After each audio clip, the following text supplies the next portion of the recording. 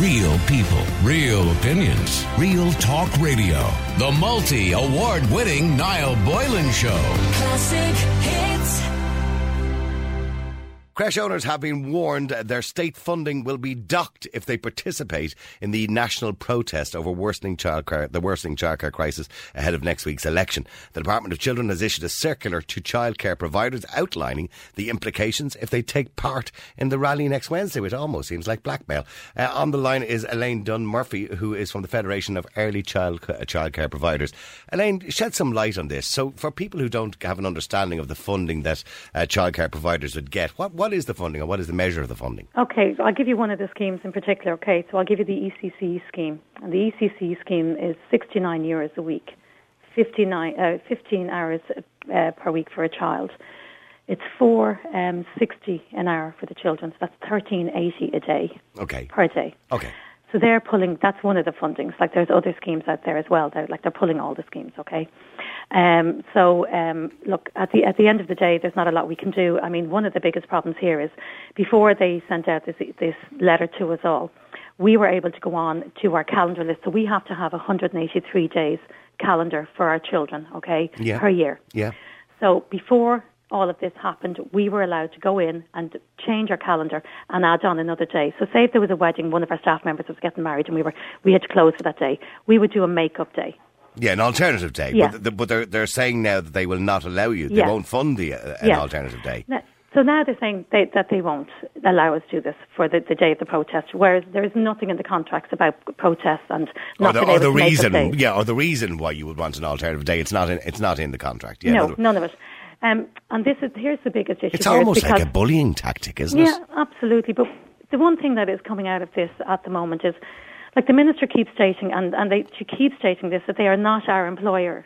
So obviously they are, if they can do this to us, and they can take away. Well, they'll hold you to ransom, so to speak. Yes. Yeah. So I mean, that's a huge issue. I mean, they are our employer. Yeah. And they're holding us ransom to our contracts. Okay, so that's what's going on here. You know, why is she deciding all of a sudden at the end of, they're about to have a new election, and we are about to do a protest within a week. Why are we only finding this out a week before the protest? Why is she doing this now? And point out, by the way, as from what I know, you can tell me the timeline if I'm wrong on this. The protest was planned before the election was called. So this is not some sort of kind of stunt by you guys. This was planned before the election was actually called. That's right. Yeah, because I think we talked to yourself or one of the other spokespeople. Yeah, you did. I've spoken to you before. Absolutely. Okay. So to outline again for people who don't know what the protest is about, of course, this is the worsening childcare crisis. The whole crisis around pay, conditions, and the fact that basically you just can't afford to run these operations currently with the funding that you're getting. No, and this is where the issue is. I mean, they're not listening. You know, even any of the parties, they're going for election and re-election. Nobody's listening to us. I mean, they're running away from doors at the moment from us. Even myself, personally, I tried yesterday to talk to two TDs locally where I am, and literally one of them ran out the door, and the other one basically told me that he hadn't received any phone calls from me over the last few months. Now, I'm certainly not naming these people, but I was disgusted with the way I was treated. Mm-hmm. And, in particular, like, this is about the children and our staff and parents, and not having to put, more fees on parents. I mean, why should parents take the hit? They're already paying enough money as it is. Yes, they of course, are it's paying expensive. Enough money. And, you've got to remember, we are the lowest funded in the EU. So, I mean, that's... But a very responsible job, by the way. I mean, looking after children and the regulations involved in looking after children are quite stringent, obviously, for obvious reasons. People seem to forget, I work 11 hours a day, and that's no word of a lie. I work 11 hours a day. I barely get a break because I have to make sure that my staff get a break. If one of my staff come and somebody's sick, I can't get cover for my staff because there's a staffing crisis out there as well. So it's not just about funding. There is a staffing crisis out there. And why is there a staffing crisis? Is it people just don't want to go into the career, or it just doesn't pay enough for people to be involved in it? It doesn't pay enough. I mean, look, I know one service recently in the local area where I am in South Dublin, she's lost a staff member to go and work in Aldi where she's getting $14.75 an hour. Right, okay. I mean, that speaks volumes, you know what I mean? Yeah. And I know people are there and they're thinking, oh, they must be making a profit. Personally, I'm making a turnover. I'm not making a profit. In the last 5 years, it's only been a good turnover over in the last 2 since the economic downturn. I don't know how many years. I get the picture. You're not walking around with your pockets hanging out, the skint. but you're also not making a fortune either. You're making enough money to keep people in a job and keep the operation going. Yeah, it's a turnover. And I know on other shows that people have been questioned on this. But it is definitely a turnover. But I mean, it would be fair to say, Eileen, there are some of maybe the larger chains that are making a lot more money. Well, I'm sure they are, but I can't answer for them. Obviously.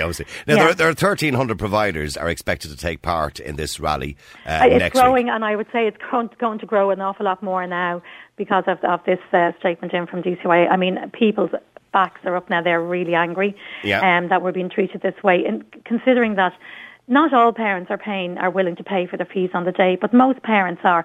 And the support we have on the ground from parents is absolutely outstanding. And I'm so grateful to all the parents across the whole country for supporting this protest, because they know and we know why we're doing this. It is because of we want to, do everything for our children and provide such good services and that. And we're doing our very best with low funding. Yeah, I mean, look, you want to provide the best service for these parents who are paying large amounts of money to have their children looked after. And by the way, and when we say large amounts of money, it's not that, you're putting all that stuff and that into your pockets. There's huge costs involved, including insurance, staff, and obviously having the right amount of staff for the right amount of children, etc., and all the regulations that go around that, including health and safety and hygiene and everything else. So it is an expensive business to run. Absolutely. And the one thing that we have to look at here, okay, the insurance hike that went up. I mean, some services got a 300% hike in their insurances, okay?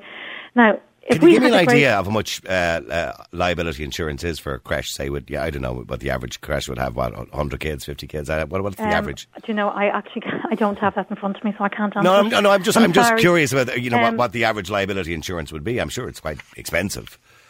I think, now I could be wrong, it could be 13 million, but I'm not sure. But that's how much there's payouts if for public liability, but I really can't. No, I mean, how much you would pay in a premium per year? In a premium, what I pay in my premium, I paid 4,600. Okay, all right. Now, last year I paid 2,300. Okay, so that's what you're paying out in your premium, so your premium is doubled. Now, if we had grading of our non-compliances, I don't think our insurance would be that high, because I did travel to the UK for 3 days when we knew the Porrick Smith was pulling out of Ireland, and I went around, I got onto the Early Childhood UK, and they helped me to go to a couple of places, and I went in, and basically if we were in the north of Ireland, yes, they would represent us, no problem, but because we're Southern Ireland and we have no grading of our non-compliances, so a tea towel is a non-compliance, a pedal bin is a non-compliance, so there's minimum to major, Are you not allowed to have a tea towel or a pedal bin? No.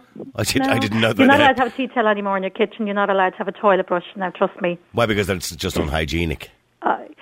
Look, I suppose my mother had them for years. We all have toilet brushes at home, and if you have 50 children using the toilet during the day, trust me, it's not pretty tight at the end of it. How are you supposed to clean the toilet without a toilet brush? Exactly. What? I mean, now I'm asking you. You can't. Look, I have toilet brushes, and the toilet brushes are remaining. Non-compliant, I'll take it. I just don't understand. Why you're supposed to use your hand or something? I don't know what you're supposed to cloth. Listen, we've had occasions where we've had to put the big gloves on and do that as well. Stop it. See, this is, I don't envy your job, Elaine, and I'll be honest with you. I think most people support the protest next week. Obviously, there are parents who are going to be discommoded, who have to go to work, and it's going to be difficult for them to get somebody to mind their kids or whatever it is. And I understand from a childcare point of view as well, how owners may have to reimburse, fees to parents for the loss of a day as well. And I understand that's a problem too. But this idea that the government and the minister is turning around and basically saying, well, look, if you take the day off, we're not going to fund you for that day, and you can't pick an alternative day to get that funding back again. I think this is just bullying tactics. That's all it is. Yeah, it's gone beyond a joke, because if we don't, get funding and more, funding back into the services across the whole country for every single scheme that's out there, we are going to have no choice but to put it on our parents. And that is wrong. I mean, I don't think that's an option for most parents. No, and it isn't. That is going to take women out of the workforce, very high-powered women out of the workforce, to be forced to come back home. Yeah. And stay with their children. Okay. So that's what we have to remember here. It's the workforce that's going to be affected as well if women are taken back home to look after children because fees are way too high for them to manage. Okay, the lesser earner in the family, which could, in some cases, might be a man, but in most cases, you're right, it would be a woman. And it'll be a knock-on effect then for the way they live their lives as well, and their family, and so it's not just, there's a whole vicious circle going on here, and that's what people need to realise. All right, well, look, we wish you the best, and we wish you the best success at the protest last week. I hope everybody supports you, and I hope all the childcare workers support you as well. I hope all the operations that are out there will support the protest, and I hope the Minister cops on to herself. Please, all right. Thank you so much, Niall. Appreciate it. All right, thanks very much indeed. That's Elaine Dunne Murphy from the Federation of Early Childcare Providers. Real people, real opinions, real talk radio. The multi-award-winning Niall Boylan Show. Classic hits.